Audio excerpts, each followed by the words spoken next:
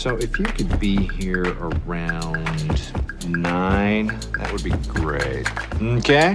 Well, listen here. Hello, and welcome to 90 Day Fiancé MK. I'm Mr. O, and today, Miss H and I will be discussing episode 6 of season 6 of Happily Ever After. In this episode, Jovi tries to convince Yara to chill out a bit, Angela gets her surgery, Mike gets Natalie to sing a sing and dance her apology, Asuelu doesn't like role-playing, Julia already doesn't trust Brandon's friend she just found out about, everyone is confused about Andre's role in the business, and Tiffany and Ronald are building competing nests. We'll be back again next week to cover episode 7. If you like what you hear, please subscribe and leave us a 5-star rating. Okay, thanks for listening, stay safe, and enjoy. Hello, Mr. O. Hello, Miss H. It's almost the end of May. Isn't that crazy? It is. I have graduations next week. You know, we're wrapping it up in May into June. It's the opposite of last year's March, April, May. Those seem to last for just 3 years instead of 3 months. Yes. Yeah. But you know what is just getting started is this HEA. So. Yes. For better or for worse, I suppose, huh? So I'm going to start with worse then. Let's start with, because you were texting me about how much you hated this guy last night. So yes. It's the morning after Mike and Natalie had a fight in the hotel room. And, you know, Mike is thinking Natalie is thinking that Mike owes her an apology because she didn't do anything wrong by accusing his friends of sending nudes. She says that she shouldn't have brought it up because it did happen a long time ago. And now she's driving out to Sequim to work things out. One of the mysteries that got solved here, at least, is how Natalie was going to get home, because apparently she has her own truck and her own driver's license, so that wasn't an issue. Mike did not leave her without a way back of all the things he did do. Anyway, when she gets there, Mike says that he left because he didn't like what she was saying at dinner, and is pissed that Natalie keeps bringing up old shit at the wrong time. Notable here is that, you know, what she did accuse him of did happen just like before she was in the picture. She asks him to apologize, and Mike says it's her that should apologize. She does, kind of, eventually, a long-winded type thing, but she says that she's always upset that she is the one that has to change to make peace. She does a forgiveness dance and wants credit for acknowledging that she was wrong. Mike tells her that somehow he'll find a way to accept her apology. He hopes that her words are true and she'll stop bringing up stuff from the past. She keeps asking if, you know, he accepts her apology, and he keeps saying, I will soon, but not yet. Anyway, soon it's going to be time for their trip to Oklahoma for Thanksgiving with Mike's mom, Trish. That, of course, is going to be a rocky trip because Mom clearly doesn't trust Natalie, even to the point where she tried to stop the wedding. Mike says that Mom never told him not to marry Natalie, but just to be cautious, as moms do. Anyway, Mike calls Trish on a video call to check in and discusses the upcoming trip. We hear a little more about their relationship. He was an only child and is still very close to his mom, and she even calls him on his way to work at 4:10 every morning. Mike tells Natalie that he's worried about the trip, and Mike tells his mom that Natalie is worried about the trip to go see Big Bad Mama. But Trish just doesn't want any bad stuff. He asks what's going to be for dinner, and, you know, she says, especially if she's going to be making any tofurkey, because Natalie doesn't eat meat, only fish. Trish says, well, then if that's the case, she better be careful about the water moccasins that might bite her in the river as she goes to catch her fish for dinner, because she's not making any fish. So anyway, go back to the first part where Mike and the fighting and the boob picture and things and the non-apologies that didn't get accepted. What do you think Natalie has to do to get Mike to accept her apology? I don't know if she can do anything. I mean, they both were really stubborn. So, yeah. You know, I thought that it was nice of Natalie to kind of, you know, try to apologize first. And I think if she is going to be the one that's going to apologize, he should at least be gracious enough to freaking accept that apology, especially because she literally did a song and dance for him to accept her, you know, apology. So I just think it's absolutely ridiculous that she was the only one who had to apologize when he did incorrect stuff too. I mean, he abandoned her. That was not cool. But instead, he's so stubborn, like, you're the only one who did anything wrong. You know, you need to quit bringing up the past. And he's not right either. But if this is the issue, he needs to talk it out with her. He can't just abandon her. Sure. I mean, yeah, definitely.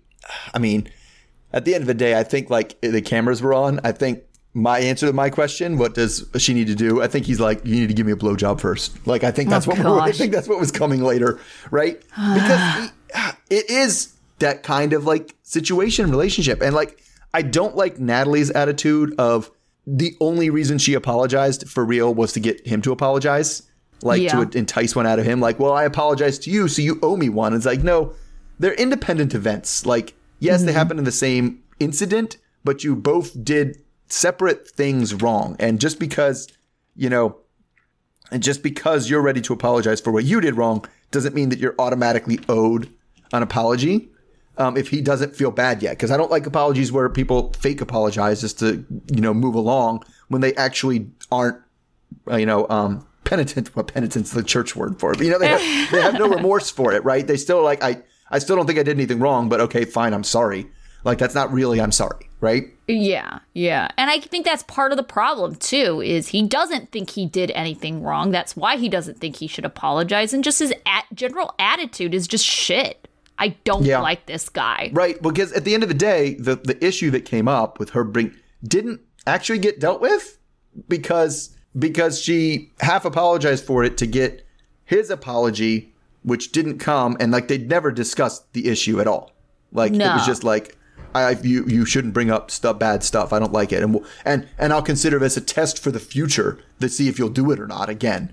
Like, right. Like, what is that about? But I just think that he makes it where it is impossible for her to bring up any concerns, because if he doesn't see it as a concern, then she shouldn't. And then that's the end of the story. Like, he is so stubborn about, no, that's not how it is. And you just don't understand. And I don't care what you think. And I just think that attitude just makes for a really shitty partner. And you just need to get used to it. And you just need to be it. Because it is probably something that needs discussion. If like if one of his friends had been sending him nudes in the past, right? Or if he had sent dick pics to one of his friends, like, and you're still friends, you're like, that's probably something we need to like at least have a conversation about. Yeah, let's get some context or something. Right. I mean, it's like the same with like hooking up with people. It's like, okay, that's you have a past. I understand that you have a past, but it's like, it can't just be like, well, I demand that before you hear about my past, you are okay with it and you completely let it go. And it's like, well, I don't know. I can't make that promise because you're right, because I don't think it's a big deal. I've moved on. And it's like, well, not everybody else has had the chance to do that. Yeah. So then, Mom, it made me realize I don't like Mike or his mom. They're like two peas in a pod. Yeah, definitely. I'm having turkey, and if somebody else has a problem with that, fuck them. Like, it's the same attitude, right? Right. I have a thing that I think is okay, and if you don't think it's okay, fuck you, get used to it, right? Yeah. Yeah, it was super rude. Like, she's your guest. Like, shouldn't you want to try welcome your daughter-in-law? Most new mothers-in-laws, I mean, would try to be somewhat accommodating. Right. I mean, even if it's passive aggressively to try to like win her over, well, I'm not the bad guy here. Look how accommodating I was for you, right? Like, but you always hear about Southern hospitality and stuff, and it's like, that means treating your guests right. It's just crazy to me. It's crazy to me that at all I would be, if somebody did have a dietary concern with me that they mentioned beforehand, just be like, nope, not doing that. Nope. Yeah. You can just eat mashed potatoes. That's fine with me. Like, I don't even know what kind of stubbornness is that? It's crazy to me. Like, why would you want to have somebody over for a meal and then purposely cook something that they don't want? Yeah, I don't know. Oh, goodness. All right, let's go ahead and move on to Kalani and Asuelu. So Kolini and Kalani are on an outing without the babies, going to a furniture store. Kalani says she needs to step up her homemaking game, so they're looking for things to decorate their future new home. Kalani points out how gross it is to have a fabric headboard as she proceeds to break a bench simply by sitting on it. She makes an offhanded comment to Kolini about how they need a game room and a sleep room, where Kalani banishes Asuelu so he can game in private and sleep there. It ends up that they have one right now, and he only comes to their room for conjugal visits. Kolini judges hard as Kalani says, "What?" Kalani says there doesn't feel like there's any romance, and it's like roommates with benefits, but without any real benefits for her at least. Kalani says she doesn't even question this arrangement, but now after hearing it out loud, she wonders. Asuelu just isn't romantic or even tries to maintain their relationship. Kalani thinks that he's never had a good role model for a relationship, and Kalani has tried to teach him what a relationship looks like, but she's beginning to feel more like a mother. Kolini thinks that Kalani deserves to be with someone to make her feel loved, and that's like just a minimum. They both start crying thinking about the situation. Asuelu thinks that they will always be together because divorce is not an option in Samoa. So Kalani believes this is the reason he thinks he can do whatever he wants or just chooses to not do anything at all. Kalani notes that this is a new low, crying on a bed in a furniture store. Later, Kalani and Asuelu have a talk about their marriage. Kalani thinks that they need to rediscover their spark instead of just being roommates that get along. They fold close together as Kalani tells Asuelu that she doesn't feel like there's romance in their relationship. She asks what romance means to him, and he says that they get along and work well together. Kalani says that she doesn't see it that way, and she wonders what he thinks of their sex life. He just looks confused. But in the interview, we find out that when they were first together, they were having sex constantly. Kalani says that even though they don't have sex very often now, she handles his business. Kalani asks him what he thinks about role-playing, and Asuelu says it sounds dangerous, and why would you want to pretend to be someone else? Asuelu then asks if she will pretend to be Wonder Woman with Hulk, or I guess she thought he said Hawk. Kalani wonders why superheroes. Asuelu just thinks that role-playing is weird. Asuelu's okay with role-playing if they were to role-play their younger selves, where he is the kayak boy looking to take her virginity.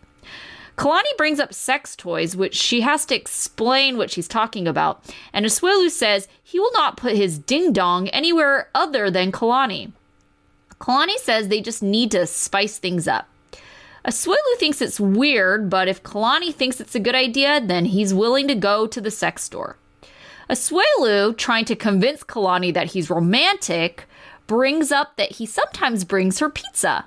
And Kalani says, no, that's not romantic because her brother sometimes also brings her food. Asuelu is very annoyed. I know. Asuelu is very annoyed that she brings up her brother, and what does it have to do with anything?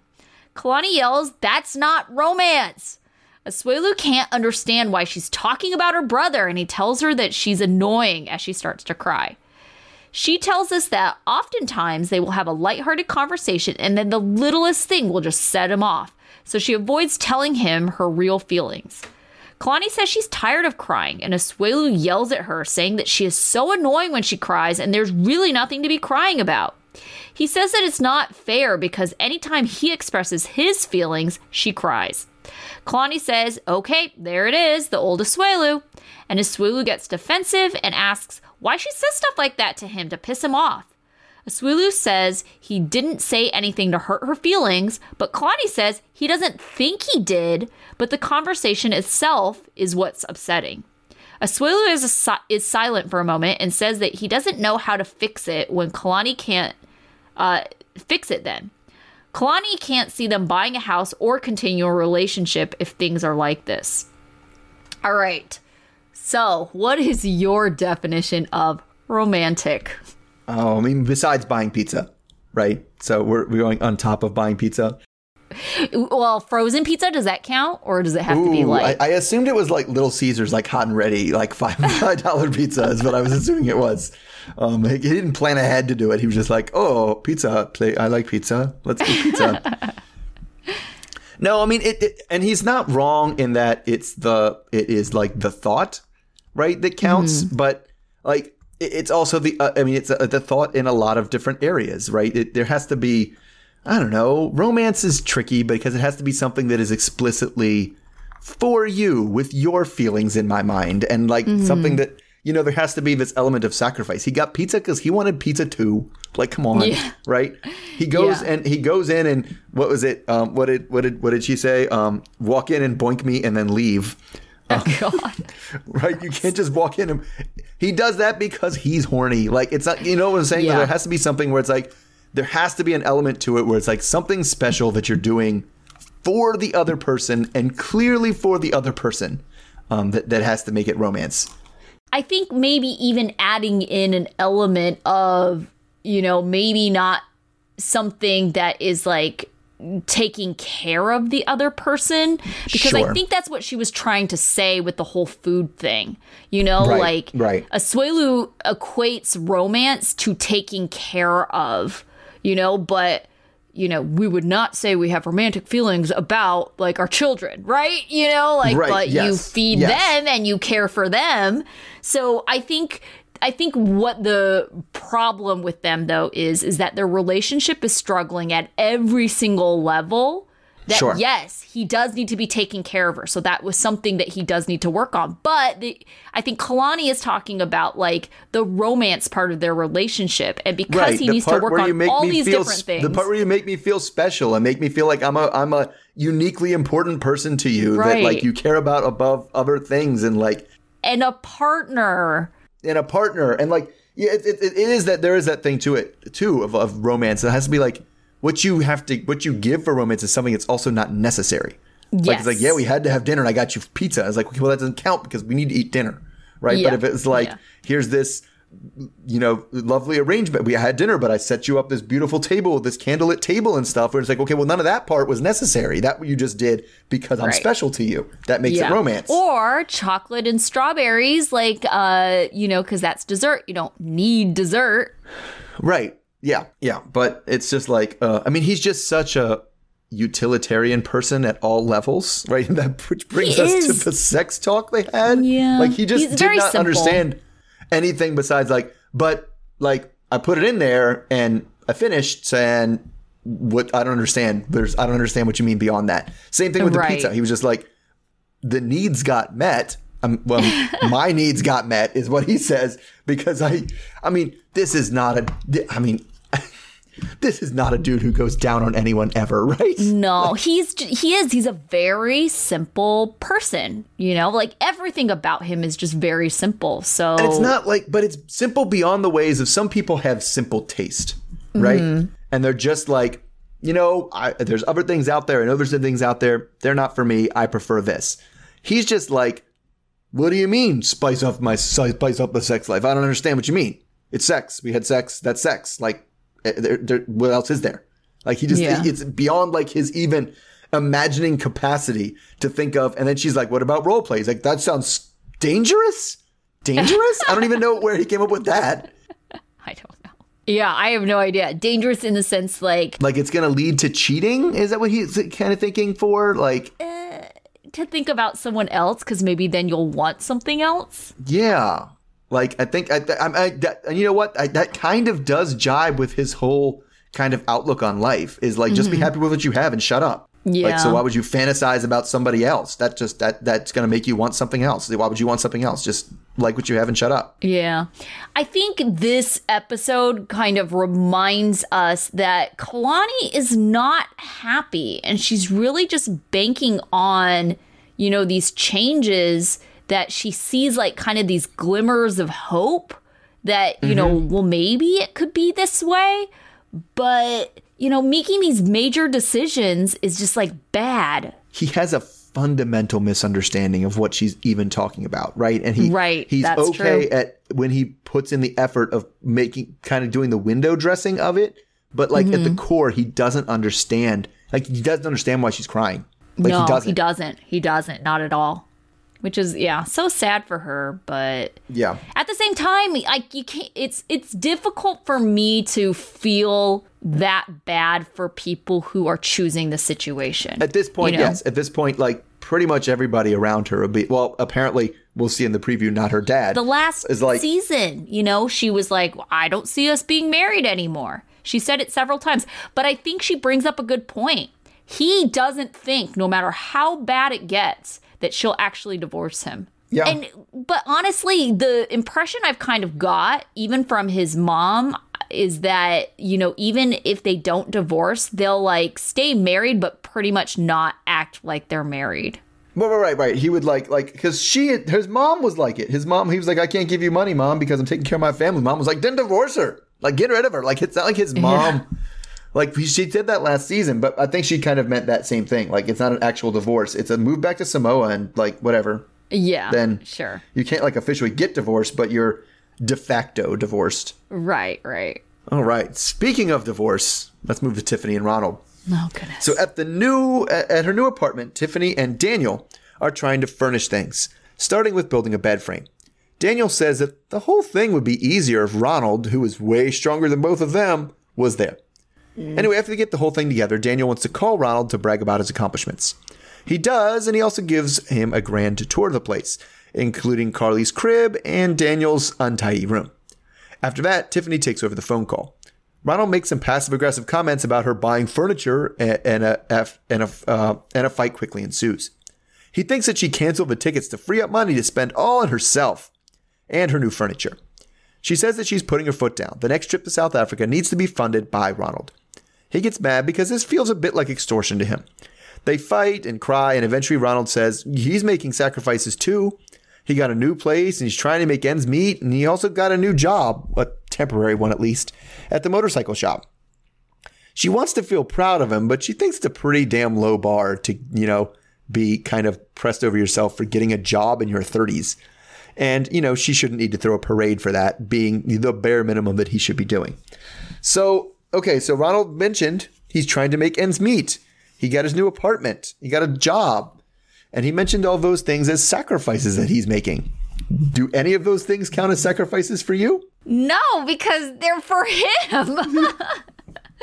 Like, what is weird to me, it seems like they're both kind of trying to do the same thing, right? It seems like they're both trying to build a life where they're respectively at for the family. At least that's what they keep on saying. Because as we kind of see in the preview, I think the reason why Ronald is doing all of this is because he's trying to get them all to move over there.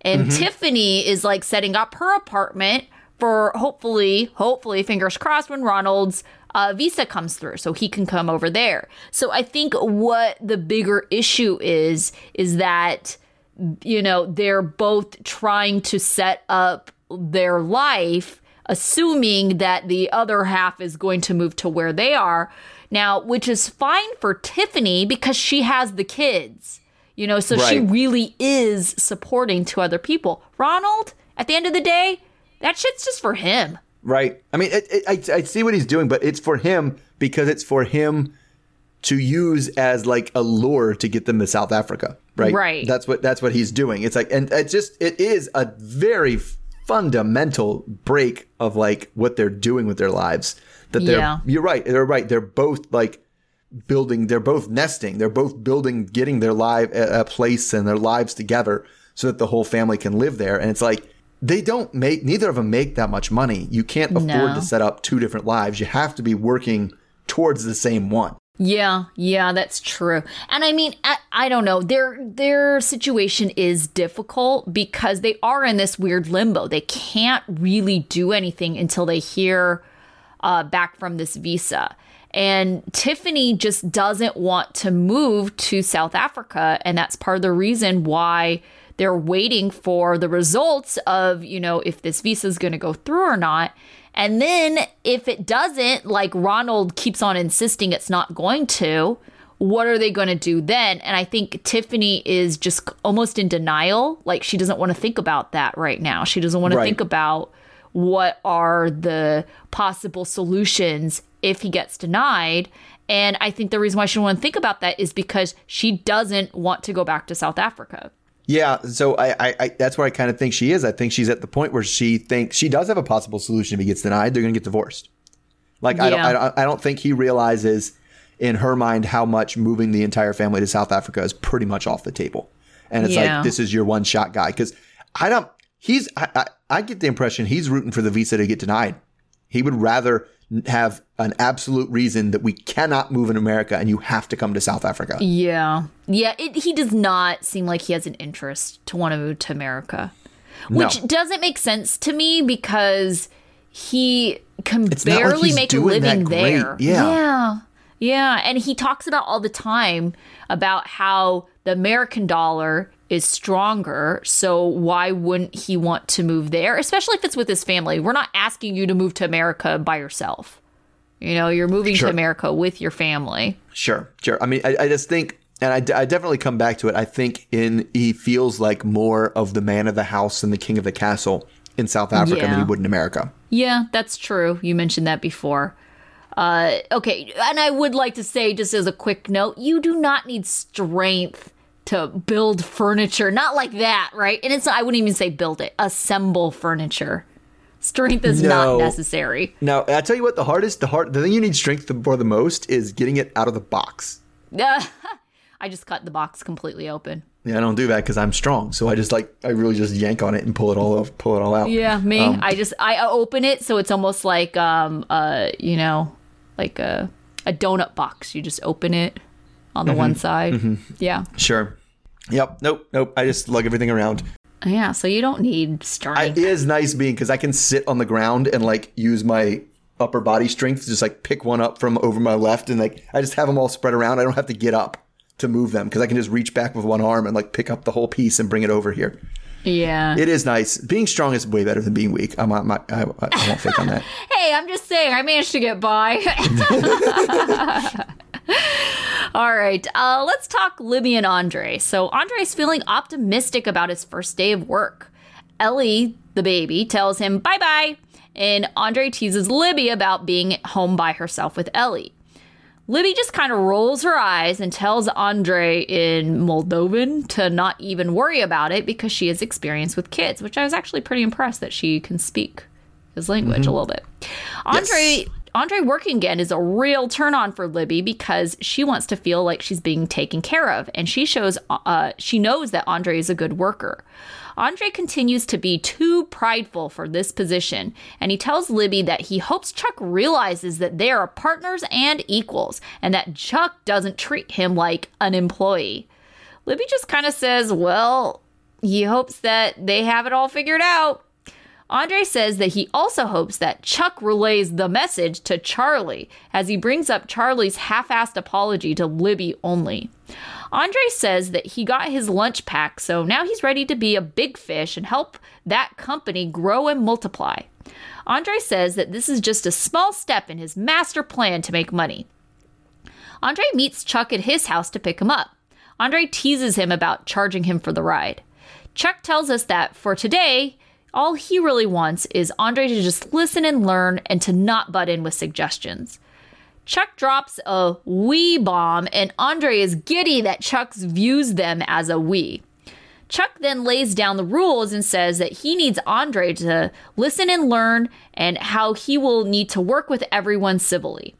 Andre then asks why he would have to work with everyone when his situation doesn't necessarily involve them. Chuck says to slow his roll and they need to start from the beginning. He says they are so far from being partners in a flip. Andre looks frustrated and says that he sees their role as Chuck being an investor and he's basically another Charlie supervising the remodel. Speaking of Charlie, Chuck tells Andre that Charlie will be meeting them. Andre's okay with that as long as Charlie minds his own business. Chuck says that Andre needs to adjust his attitude and not be so close-minded. Chuck worries out loud that there might be tension, and that's the last thing he wants. Andre can't stop saying damn when he sees the property just because he thinks it's in such bad condition. All of a sudden, Becky storms in, demanding to know what's going on. Chuck plays dumb, and Becky says she heard about this from Libby. Becky is mad because she has a contract about being the family company's listing agent, and it appears that Andre might be in that role.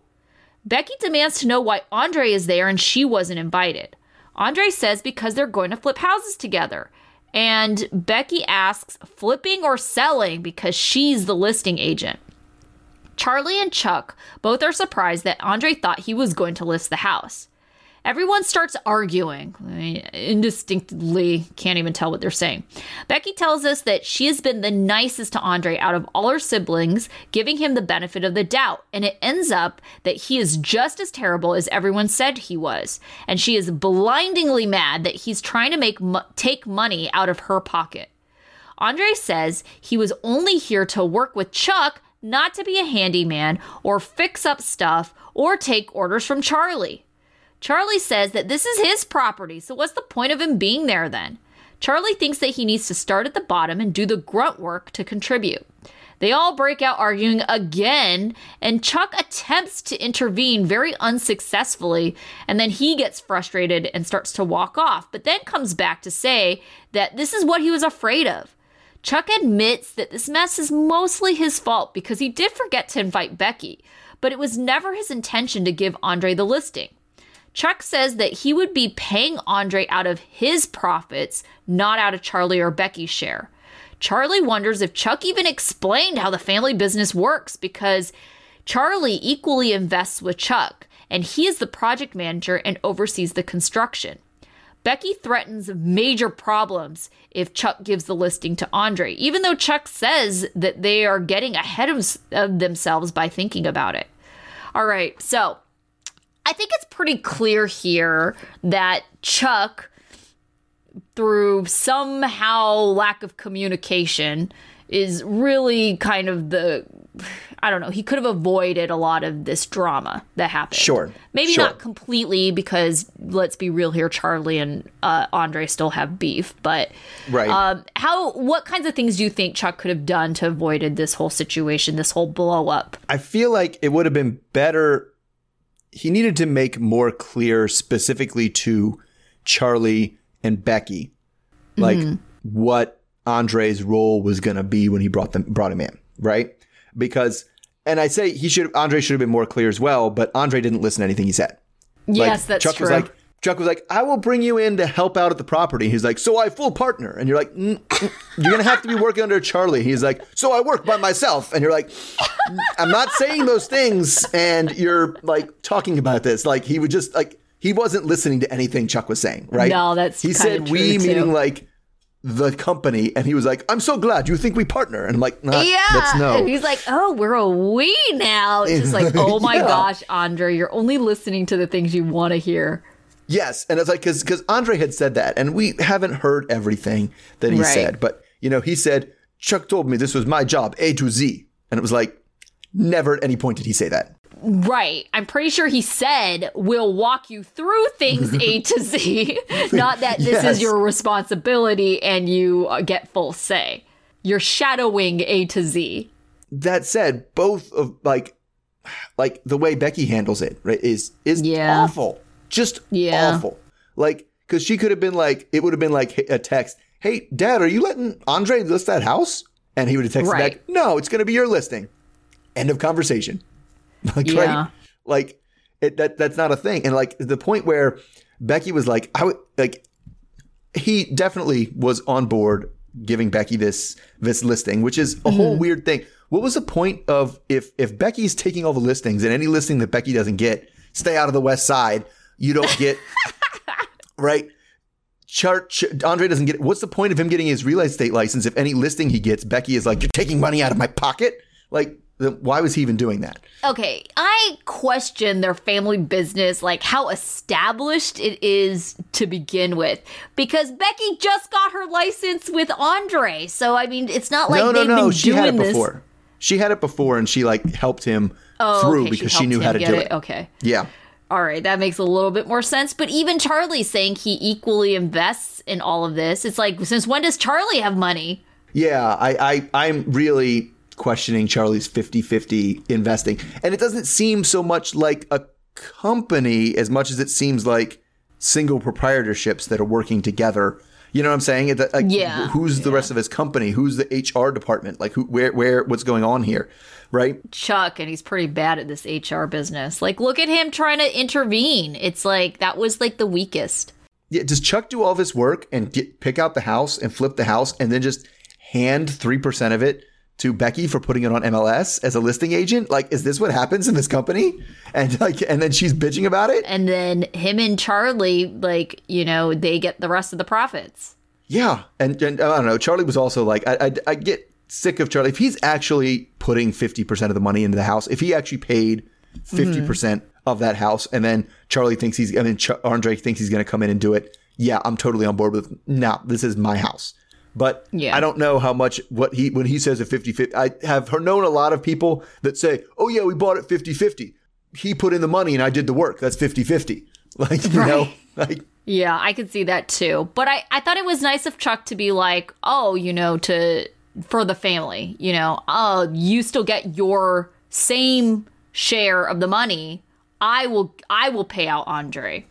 But that was the thing we wondered from the beginning. Like, how Andre he's always been, his whole plan was to take money out of their pockets. And there's no other way around that plan. He either was going to have Chuck invest to be his competitor, or he was going to be doing this and getting the properties that Chuck was otherwise buying and giving to Charlie. Exactly. Like, there's no way around that. And it seems also, and I mean, it is, I kind of would, I wish Chuck was a little bit richer, that he could, I'd love to see Andre just try to flip a house. Be like, here's the money. Go ahead. You run this crew. Go for it, Chuck. Go for it, Andre. Go for it. Yeah, I want to see you do it. He doesn't have any experience in it. It just None doesn't make at any all. sense to That's me. what's mind-boggling. Why would you think you would come in at partner when you literally have never done this before or worked on one at all? It's so bizarre. Yeah. So I get that they're mad that he's entitled about it, but it's just like their way of handling it. Like, and coming back to Becky at the very end when she was like, if I don't get this listing, there's going to be trouble. And me as a dad, my instinct is like, you were going to get the listing, but now you're not. Andre, do you want a listing? Yeah, I know. Seriously, right? All right. So now moving on, let's go to, am I only left with Angela and Michael? I am. Oh, no, you have Jovi and Yara. No, I have Jovi. I'm going to do Angela and Michael first. I do have Jovi and Yara. Yeah. So Angela finally gets to this office for the surgery that she's been like on her way for like 2 episodes. God. And apparently they were as ready for this to be over as we are, since they just sent her right into pre-op. The doctor stresses how important it is that after the surgery, she follows the protocols. And she says how she mostly followed protocols before the surgery. Dr. Obeng, who is doing the breast reduction, asks if she talked to Michael about it and offers to speak with Michael over the phone. Dr. Obeng knows from experience that many African people see surgery as an option only for life and death situations. They don't really talk about that. Instead, they talk more about how her boobs are going to look if the surgery is over and how hot they'll be. The word perky comes up a whole lot of times. Anyway, Dr. Obeng is doing his whole marker before the surgery thing, and he tells us the riskiest part of the surgery, besides, possibly having to remove her tattoo, is deep vein thrombosis. Angela's a little embarrassed that she's mostly thinking about how skinny she's going to be after the surgery, making it clear that I'm not sure she knows how the surgery is going to work. I know. It's like, this isn't liposuction. You're not going to like walk out like 50 pounds lighter or something. Well, I mean, it's at least, 2 pounds lighter. Yeah. Anyway, now she's on the table, and she's telling us how she wishes she could have talked to her grandkids before she starts being, surprise, surprise, just an overall terrible patient. She bitches about the IV. She doesn't want to keep the oxygen mask the whole time. And she just is complaining and yelling the whole time until she falls asleep. They then show us way more of the surgery than I thought they would in the operating room. After 45 minutes of moving livers and sleeving stomachs, that part of the surgery is over. So Jojo calls Michael to pass on the update. Everyone is really nervous, and Jojo breaks down crying during the interview. 3 hours later, Dr. Obeng is finishing up the part where they're doing her boobs and everything's blurred out. He took off 2 pounds of tissue, 1 pound from each boob, and the goal is to leave them big and perky. Then they bring on the dramatic music while they start to wake her up from the anesthesia. So I really am really lost on the scale of these things. How much does a boob usually weigh? Well, he was saying she had 10 pounds, Remember when he was medically 5 pounds each. No, Right. I thought he was saying 10 No, per. I thought he said each one weighed 5 pounds, so it was 10 pounds altogether. Oh, okay. That makes more Yeah. sense. So a 20% reduction then? Yeah, but I'm like, so a typical boob, which apparently the typical boob is like a double D now. I think like on Oh average, my God, it's crazy. that's Yeah. concerning. Okay, Yeah. I'm so far away from that. I am aware. Well, yeah, it definitely goes up with obesity a bit, but it also goes up with athletics. Anyway, so yeah, it's big, right? But like, so say let's go down from that. Like, how much does like a typical C cup like weigh? I have no idea. I have no gauge on this. I've never put a boob on. If you did, you couldn't weigh a boob on a scale. I don't know. I need some sort of scale as to how big a 5 pound boob is compared to other boobs I've seen. Do ya? What do you need this Not information really. for, Mr. I want to know, did he like take off enough tissue to make like good sized boobs for like 3 other people? What's going on here? I demand to know. Oh I don't my actually goodness! demand Like to he know. took out a whole other person's boob. I don't think Yes. a 1 pound boob is gonna do a whole lot, right? 1 pound isn't much at all. It's usually like a stapler. Right? That's always been my go-to. Like, what weighs 1 pound? A stapler weighs 1 pound. Right? No, it's not going to be. And it's just more morbid curiosity more than anything else, because he keep talking about this pound, and I've never heard of boobs measured in pounds before. And I'm like, I'm losing my sense of scale on this, and it bothers me. Yeah, I don't know. They just feel heavy, I guess, if you try to lift them up. Sure. 5 pounds is heavy. Think about a 5 pound weight though, and pick that up. Yeah, because it's like a 5 pound bowling ball. Yeah. That seems really, really like that seems way off the charts compared to what you typically see. 5 pounds, like yikes. Anyway, That's a lot. Getting off the scale. So the thing that bothered me about him is she lied at the beginning of the surgery about they're like, have you been smoking? And she was like, I know. What is No. she doing?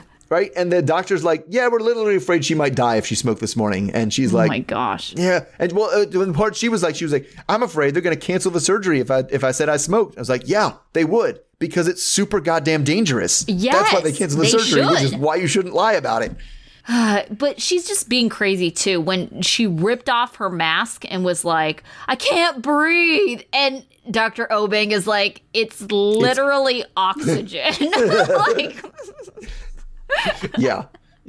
And Dr. Obeng, oh man, bless his heart. He's so patient. He's like, oh yeah, lots of patients is. don't. I feel like doctors say that to people all the time. Oh yeah, this happens all the time. Lots of people can't handle the mask. And I'm sure it just left him. It was like, seriously? It was an I oxygen know, right? mask. It's giving you air, you crazy lady. Yeah, she's like, this isn't nicotine and tobacco. I can't handle it. No, I need to breathe that in. You know, I didn't even realize until, this episode, even though we've seen him before, is that his name is literally O-Bang. Like O-H Bang, B-A-N-G. Oh, if it was O-B-N-G, B-E-N-G. No, Never mind, but I whatever. mean, like, it's like the Oh, same, like O-Bang? O-Bang. Yeah. Okay. Oh, yeah, but she's just, I can't get over how that she wanted the surgery. And remember, every time we've seen her in a medical setting, now she does ham it up a lot. But she's just horrible. Like, remember, like, there was the one where she was doing, like, remember she had to get, like, a needle or something. And, like, she started screaming, and the doctor was like, I didn't put it in yet. It's not. I haven't done anything yet. I haven't done anything yet. She is not an ideal patient. No, not even I'm a sure little bit. there's other people that are like that. You hear that? Like, I'm a very compliant person in life. And so, like, I'm actually a pretty model patient. Like, I don't Sure. really move. Like, if you're doing something, like, I don't make a big deal about pain, even if Yeah, it so hurts, The only thing I'm bad about is I'm bad in that I won't tell you if something hurts to the point where it's like, no, you have to stop immediately. Like, no, and so it's like, they have no warning. Like, Yeah. I know when last time I had to go get a mole removed, I got lightheaded, but I didn't want to say, I feel like I'm a little lightheaded. Can I lay down for this? And they were like, do you need to lay down? And I was like, yeah, that'd probably be pretty good. Yeah, so Angela, oh gosh, she's that extreme, because I think we're both maybe the same when it comes to stuff like that. Yeah, all right, so let's talk about Brandon and Julia. So Julia is back to her animal feeding routine as Betty is running down the checklist. We get another woe is me clip from Julia. She describes herself as a slave for Brandon's parents. She is sure to say that this is not her job. She doesn't get paid for this, and she doesn't want this life. She wants to work for a designer or wedding planner.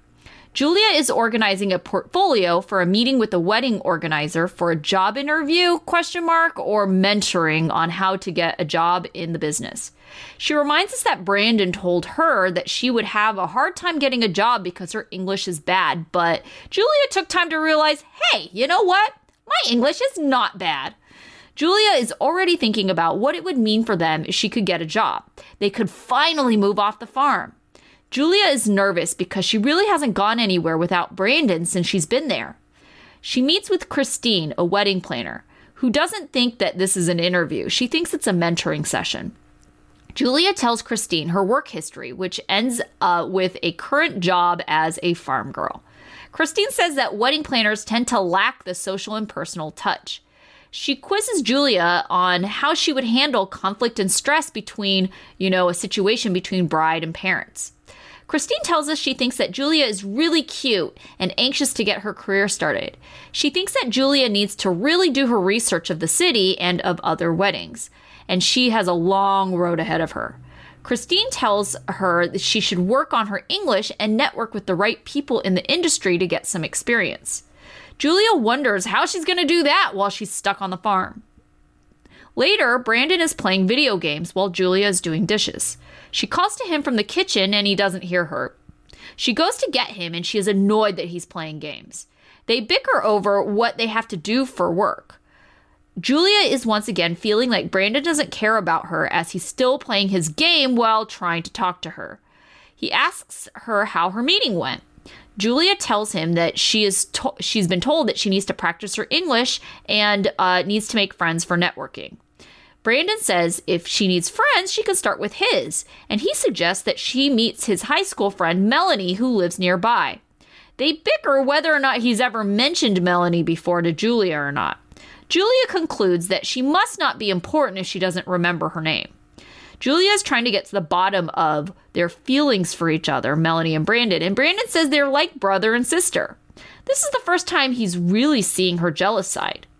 Julia says she doesn't trust women because they are sneaky, so it's not good if men are friends with women. Julia doesn't want to meet Melanie and hearing about Brandon's past. Julia's getting worked up and Brandon says that he's just trying to help her with friends since she's feeling lonely.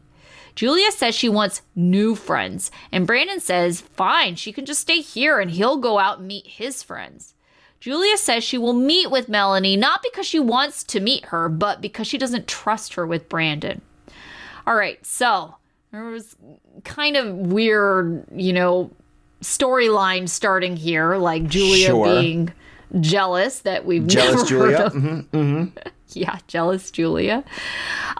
So how does Julia intend to make friends if she's not going to take advantage of, being friends or befriending Brandon's friends?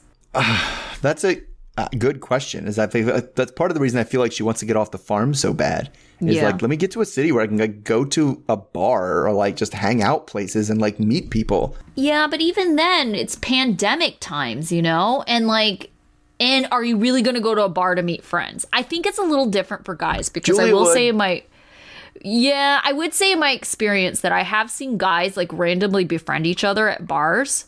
I've seen it happen all the time. But those are always people that I definitely have done that as a guy. Go and I'll start talking to the guy will hit it off and we'll just be and then we'll leave the bar and I won't know his phone number and I won't even know his name and I'm that was a fun guy.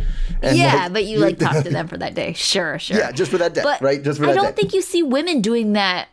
That's not a common thing. I can't say that I have ever gone to a bar and randomly made friends with a woman. I don't think that's ever happened to me.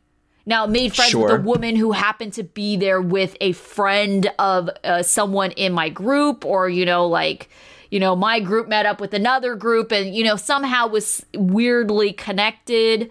But I've never made friends with a random. I think she would be okay if they did that with Brandon's friends. If when we went with Brandon's guy friends and their significant others and I hit it off with them. The fact that the friend was the girl was the part that set her off.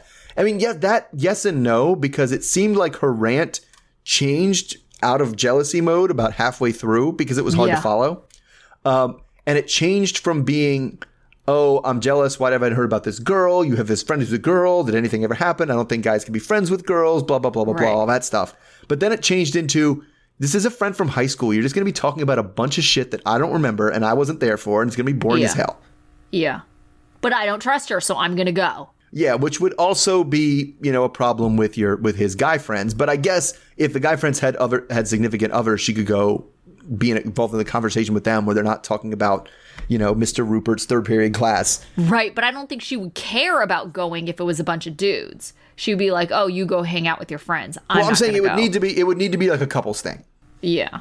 Like so, but I don't know. They're kind of young. I don't know. I doubt that a ton of Brendan's friends are married, or even looking for people. But the other way she could get friends is someplace people actually do make friends a lot is as a job, which she can't get. Yeah. Actually another place to meet friends. I know people go on there for various intentions, but like meetup.com, I know I have friends that have gone on there to meet up with like legitimately just trying to meet other people. And then I have some other people that are trying to meet other people to like date. Right. So, hoping that. Yeah, I've totally done some of the meetup stuff myself. And you definitely get a good mix of both. Yes. That is like flirt with everybody who's here. You're like, oh, who's single? Oh, let me talk to this person. Right. Yes. Yeah. But I mean, it's not all like that. Sometimes you get couples and things like that. It's not. There's a lot of couples there. And there's a lot of I end up doing a lot of like I talked about with the bar thing, having that person that I just talk to the whole time I'm there. And then are like, all right, peace. Like it's because sometimes you just want to talk to new people, but like again, you haven't met your future best friend that way. Haven't met my future best friend that way. But yeah, because I was really confused about. I mentioned the job thing because I was very confused about that not interview she didn't have. Yeah, because at first she said it was an interview, but then she was talking about what she was going to do while she was meeting. And so I was like, that doesn't sound like an interview. That sounds like a mentoring session. And then when Christine was talking about it, she very clearly was like, oh, well, I'm just here to help her figure out what she needs to do. And also she doesn't have a green card yet. So it's like she can't get a job. So how is that even realistic as an interview? That's fair. So it was like, and her advice was mad because I get it, because part of me was like, you're telling her to do a bunch of stuff that it's like, how would I be able to do any of that stuff? Maybe working here would allow me to do some of those things. Like, I don't know how you would do any of the things she had mentioned. Like, she's like, oh, you just need to be around Richmond and be around the wedding scene. Well, is she just supposed to crash weddings? Like, if she's working underneath. Yeah, she's supposed to crash weddings and be like, oh, I'm just here because I'm a budding wedding designer, wedding planner. And I just want, like, how do you get to know the wedding scene if you don't get, work, if you're not working under or with, like, a wedding planner? I don't know how that works. Because the Rolodex is like the golden ticket, right? Yeah, I mean that's what it all is. And so I don't know. It just seemed like her saying a lot of things that would be like that were like, well, if you worked here, you would be really getting your foot in the door. Well, what I could see maybe Julia thinking, and maybe she just didn't express this, very well, is maybe like, oh, well, can I just work with you, not for money, but like almost like be an intern? So then that would be a way for me to get experience without getting paid, So maybe that's what she was thinking of. And then, Christine's kind of like, well, it's not a real job. Plus, I don't know what kind of, if you could even get in trouble for things like that. Yeah, I don't know. That's tricky because I know that it's not tricky getting because paid, so they're not getting paid, so you probably wouldn't run across any that fun. But you do run across problems if you. I know it's usually for school credit. If you call something an internship and you have someone an internship and they do work for you that you would otherwise have to pay someone for, then that's illegal. Like if you have, if you have an internship at a company, they're not supposed to ask you to file papers or make copies or anything like that because that's a job, right? Yeah, if they want to have you say, hey, here's, because we're computer science, if you want to have, hey, here's some code. Do you want to take a crack at this problem we're trying to solve? Whereas they're actually just solving it and doing it on their own and they're not going to use your code at all. Then yeah, you can do that. right? So you can train and we can show you, oh, this is the kind of project you would see. Why don't you work on that? And but they're never going to use your work. That's what you're supposed to be doing in an internship. But yeah, I just don't know. I don't know how it was going to work. But I don't know. She just was getting more annoying. Not that Brandon is better with his video game playing. No, that was so annoying. Especially when he did that super annoying guy thing because he knew he was in trouble. What are you doing? Nothing. Like, you're holding a video game control in your hand. Just say you were playing Call of Duty or whatever. Just and let it go. What's even more ridiculous is that you could see, because she was facing him and he was facing the television. Like, you could see that he was still playing it while she was talking, because you could see her, like when they, had the camera on her, the stuff was moving in the background. So he wasn't even pausing it. Like, and he was just, trying to pretend that he was making eye contact with her while trying to play the game too. Yeah, just position yourself so I can convincingly be looking at you. Yeah.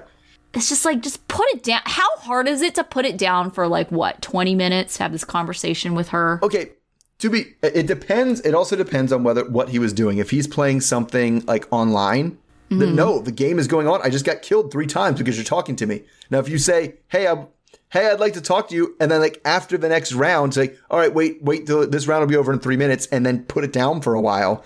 That's another thing. But I don't know. I try to be cognizant of that with my kids. I give them a 5-minute warning. I'm like, I'm going to need you in 5 minutes. So whatever you're doing in the video game, let's wrap it up. Oh, goodness. All right. So speaking of wrapping things up. Yeah. Jovi and Yara with the baby, which kind of wasn't wrapped, actually. Yes, no. Right. Anyway, since he is leaving to go out of the country soon and they've been cooped up for so long, Jovi's big plan is taking his infant child to a restaurant during COVID. But at least they're outside, I guess. Yara tries to let Mila sit in the stroller while they have some time just for them, but it only lasts about 5 minutes before she has to feed her. Jovi is upset that they're not doing anything for their relationship, even though he understands why sex is off the table. He wants to get back out there, because, maybe even go on a honeymoon they missed. Yara says that she wants to do that, but it needs to be at least 6 months before she'd be able to leave. It looks like Yara is spending her entire dinner worrying about Mila's comfort, but Jovi just wants her to relax a little bit. Eventually, she decides she doesn't like the sun situation, so Jovi has to choke down his crab legs as fast as he can, and in an interview, calls her a control freak and says she can't keep the baby in a bubble all the time. Later, though, Yara is putting on makeup, and Jovi is eating what's left of his cookies. As she tries to clean the apartment with one hand, the baby being the other hand, Jovi takes the kid from a reluctant Yara. She tells him how to hold the baby, and Jovi is starting to get frustrated that Yara isn't giving him the space to parent his own way. He worries that this will impact their marriage if he can't figure out things his way. He says that his parents got divorced when he was young, and he doesn't want the same thing for Mila. He even starts to push back against Yara, telling her that she needs to give him some space to figure things out and not worry about Mila 24/7. That if she does, she's going to burn herself out, and he'll never figure out how he's going to do his part. All right, so they kind of had this, discussion over the baby and stuff. And who are you on? You got Team Yara or Team Jovi on that one? So I personally, and I will preface this by saying that I am not a mother. I, have not experienced this, but it personally, also, I'm Team Jovi, because it makes me so anxious when I see other moms, especially new moms, be like Yara, where they are fussing over the baby, over every little thing, and trying to control every little detail. Once again, not a mother. I have never experienced that kind of worry and anxiety over something, but I can say that it kind of takes a lot, to really mess up a child, in this kind of situation. It's okay, so the kid's a little too hot or a little too cold, things like that. It's not going to kill the kid, And quite honestly, there were other things where it's just she worried so much about other things that it was just just based on how they were dressed, why is this poor kid wearing a hat and socks? To me, it's kind of you're fussing about this one thing and ignoring other things, and you're just being a control freak, and it just makes me anxious the way that you're just okay, I just need to hold her and just like have her constantly there. It's like, what do you think is going to happen to her in the stroller? She's fine. Yeah, she's fine. She's fine. I mean, so you're not a mother, but I am a father, right? Yes. And so I definitely get Jovi's frustration. And so I was team Jovi because it was like, you can't, no, you're holding her wrong. Like, let me figure that out. One time she almost slid out of you. She didn't slide out of my arms. Like, she started crying. So I'll figure that out. Like you have, like it goes back to last episode where he was trying to change or whatever. And she's like, no, let me do it. Yeah. And he's like, no, because if you're the only one who does it, then you're the only one who can do it. And you're going to do it for the next 5 years. Right. Like you have to let somebody else have the space. Right. And she just won't do the thing. I mean, it's a little bit easier because it's hard when you see somebody doing something wrong. You just want to, no, and you just want to be like, no, you're not. It's, it's similar to I had a student that was working on they were screen sharing with me today, and they were working on something, and I was like, you need to stop screen sharing because if I watch you do it, I'm gonna want to correct like everything you do wrong as soon as you do it wrong, and that's not gonna be good. You have to figure it out and like work through it, and they go, oh man, that didn't work. I got to go back and change this, right, and not have me say it all the time. And it's the same thing. Like, so she really needs to be like, here's the baby. I'm leaving the room. And she's at the point where I don't think she can leave the room. Oh, no, she can't. And she also seems to think that somehow just by carrying a baby, it somehow makes you a parenting expert. I know how the baby feels. I know that, that this is what she needs. It's like, I don't think that that's true. It's not true at all. You have no idea what the hell you're doing. Like, absolutely not. And thankfully, the mother of my children was not like that. She was like, I'm kind of making this up as I go along too. Like, I'm taking my best crack at this. Right. And it was, and you need to, but you need to acknowledge that. And you need to acknowledge that you and I don't think she is. No, and she doesn't. She definitely thinks I carried this child. This child was inside of me. Therefore, I know things about this child that you couldn't possibly know. And it's like, no, I don't think that's how it works. Okay, I have to point out, production was totally trolling us at one point. So, do you remember that part where Jovi picked up the baby, Mila, and then all of a sudden Mila starts crying? And then they're like, oh, what happened, blah, blah, blah. And then they give her back to Yara and Mila stops crying. And they're like, no, that can't be it. They give it to Jovi. It starts crying again. And then they give it back to Yara and then she stops crying. Okay, I believe the first thing happened. That's true because they actually said it. But then the last thing when they handed Mila off to Yara, the baby was still crying. They just muted it out because you could see that her mouth was open.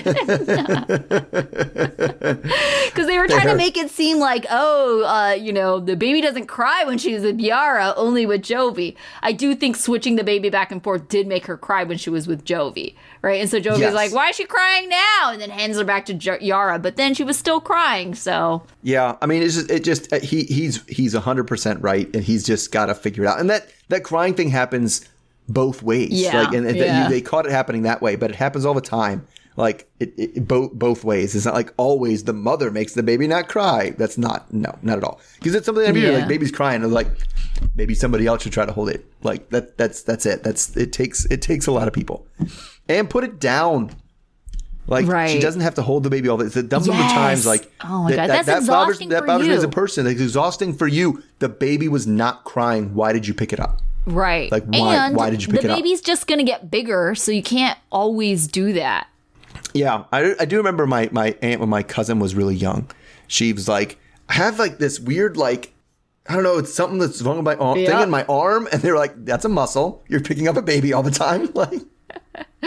Oh my gosh, I got the same thing when I was in high school. It wasn't even mine, but someone else had those rice sack babies or whatever. Oh, sure, yeah. And I was on the track team, and I had to hold the baby, I think, because I was like injured or something like that. So I wasn't even supposed to be running. So she asked me to hold her rice sack baby. So I think I was holding this thing for like over an hour, and my arm was all like, stuck in this like bent position, and it was all sore. Yeah. It's like stupid rice baby. Yeah, I did that with weights, but not a rice baby, but okay. A bag of rice. Okay, so this is the first time I heard Jovi say that his parents are divorced. They always seemed like they were married. Yeah, or I mean, are we sure that that's his biological father, or is it somebody that, or is Monty just somebody that raised him, and he considers him his dad, but that's not his biological dad? I wonder. That makes more sense. Yeah. Okay. Sure. Yeah. Definitely. All right. I think that was it. That's all of them. We still have not heard from Cheese Stick. Yeah, I almost get the feeling like one of our kind of like they did for the last Love After Lockup or Life After Lockup one, where one of the couples burned out early and they brought in another couple like to take their place. I almost feel like we might be heading down that road. Oh, like somebody might not be on the show the whole time. Oh, I mean, my money's on. If I'm looking for who's burning out early, it's either Tiffany Ronald or Mike and Natalie could burn out early. I could see that. Possibly Kalani Nasuelu, if she just finally pulls the trigger on it. Yeah, I was going to say Michael and Angela in a way, but, I don't know. Because what do you really have after the surgery? I mean, well, the thing about this one is it's he's not there. It's a bad story because it's like my weight loss journey now. It's like it's not even like about. But at the same time, they care about that. They think Angela's a moneymaker, so or a audience grabber. I don't know. Yeah, I guess. I don't know. I guess maybe Tiffany and Ronald, because they're not, if they find out some bad news. They're also not together. Yeah, who knows? Yeah. All right. So, how about your student of the week? I went with Jovi again. Because it was slim pickings. Who knew? He was making good points. He was right. Like for basically everything. I mean, the way he goes about it sometimes isn't as tactful as it could be, but his points were right.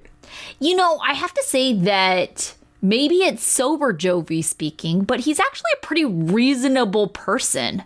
He voiced very legitimate concerns. And I think that it made him look even better that Yara was pretty dismissive with things that he brought up. And instead kept on trying to, bring up the past or something to somehow validate what she was doing currently. It's super dismissive and kind of bullshit for a father to be like, well, I'm going to try to learn how to take care of my kid. She's like, you know nothing. You can't do it. That's not for you. It's only mothers can know. And it's like, I don't like that. Yeah, definitely. So Jovi, I don't even think they were intentionally trying to do an image rehabilitation this season, but no, I don't think so either. But so far, so good. It's happening. It's happening for him. Yeah. Okay, what about your dunce? I went with the Suelu. Because I really backed up with what Kalani had said, in terms of I try to have a conversation with you, and then who knows? I said the word brother, and that blew up the whole goddamn conversation, and we had to stop talking because I said my brother, and who could have predicted that was going to be the thing? And it's so unstable and disorienting to have to argue with or have a discussion with somebody who you never know which random comment, and it wasn't even a reasonable comment. He completely missed the point of what she was saying, and clearly he doesn't like her brother for whatever reason. I don't know. Family, because I think he doesn't like anytime she brings up her family. Yeah, so it just doesn't work. He's just he doesn't. Yeah, and we talked about how dense he is. So I went with this way. I went with Mike because I told you before, it was angering enough for me to text you in the middle of the show, Mr. O. But Mike from Mike and Natalie, I was just really frustrated with his whole attitude about I did nothing wrong. You always have to be the one to apologize. And you should be so lucky if I actually forgive you. That whole attitude, it's oh my gosh, you deserve to be divorced. He is very entitled about it. He's you need to earn my love and respect, and that's and it doesn't matter what I do, even if I do something that's a little wrong, it's never going to be as wrong as you, so I never have to apologize, and you always have to apologize. The wrong thing that I did only happened because the wrong thing that you did was so egregious. Right. Yeah. Oh, I hate that guy. All right. What about your life lesson? So I know you're talking to the doctor and everything, and he's trying to get your concerns, but if somebody asks you what your favorite part of something is, Oh God, this is a breast bad is question. only the right answer if you're talking about a chicken. Like, and even then, it's questionable. But like, especially your partner, if somebody says, "What's the favorite thing about your partner?" and you'd be like, Oh, Mr. Obang. "Her breasts." Like, no, don't do that. Yeah. Don't. Their winning personality. You're probably safe Even if going with they say, because he specifically said her body. The correct answer is something about her eyes, her pretty smile, like some of her face, like all of those things. Something that she like that speaks to her personality, that displays her personality. Right. Not like the windows of the soul. Yeah, I like her big titties. Like, no, that's no. Yeah, that is very objectifying, I feel. Mm-hmm. Yeah, that's true. All right, my life lesson really is inspired by Family Libby. Even with family, I think you just need to put everything in writing so the expectations are clear. I think that Chuck could have avoided a lot of what happened if he put things in writing for Andre, what his job functions were, what he was going to get out of it, how he was going to contribute, you know, what his responsibilities were, what his working relationships were. It's almost like you just need a contract. And so that way you could say in writing, if you have him sign it, you know, you could show it to Charlie and Becky to show like, no, here's, you know, what we agreed to. You know, and everybody would be on the same page.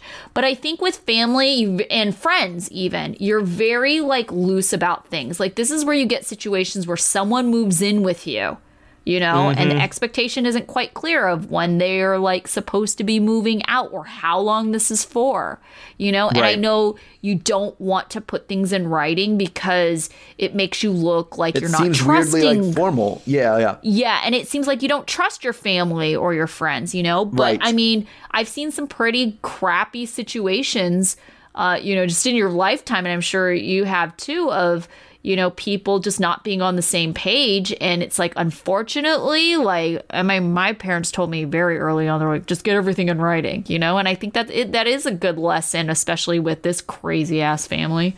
Yeah. I mean, it's definitely because you run the risk of some people thinking you're like, I don't know. I think we've all also met people that like, you know, you go out to dinner and they bust out the calculator and they're like, all right, you got this and this and this, and I only got this. And like, just everybody put in your $40 and let's go. Like, come on, man. Yeah. But, you know, because those are the things you don't want to. But in the terms of this, when it's like literally your livelihood and it's already caused multiple fights about how this is going to go down, then yes, it needs to be explicitly clear to everybody what the expectations are. Yeah. They actually need a contract for Andre. Yeah, totally. Yeah. All right. So that about wraps up our HEA for this week. And so we will be back next week. Anything else that I'm missing? I don't think so. We're putting because our classics are on hold until next month. Well, not next month. Next month we're doing Love After Lockup's coming back. So. Oh, yeah. Did you also hear they're doing a couple more spin-offs on Discovery Plus? What? Which I did not hear those. Oh gosh, I can't remember, but they're coming out with 2 new spin-offs, and it's almost to the point where I feel that maybe we should cover it, but then at the same time, it's just too much. It's getting to, I don't know how anyone covers all of the spin-offs and all of the new content that comes out unless this is what they do for their real job. Unless this is their job. Yeah, exactly. Yeah, unless this is their job. I just don't see how. It's just to even watch all that stuff is like just a part-time job. Yeah, it is for real. Yeah. So we will be back with just HEA. Yes. And we'll see you all next week. All right. Okay. Bye. Bye.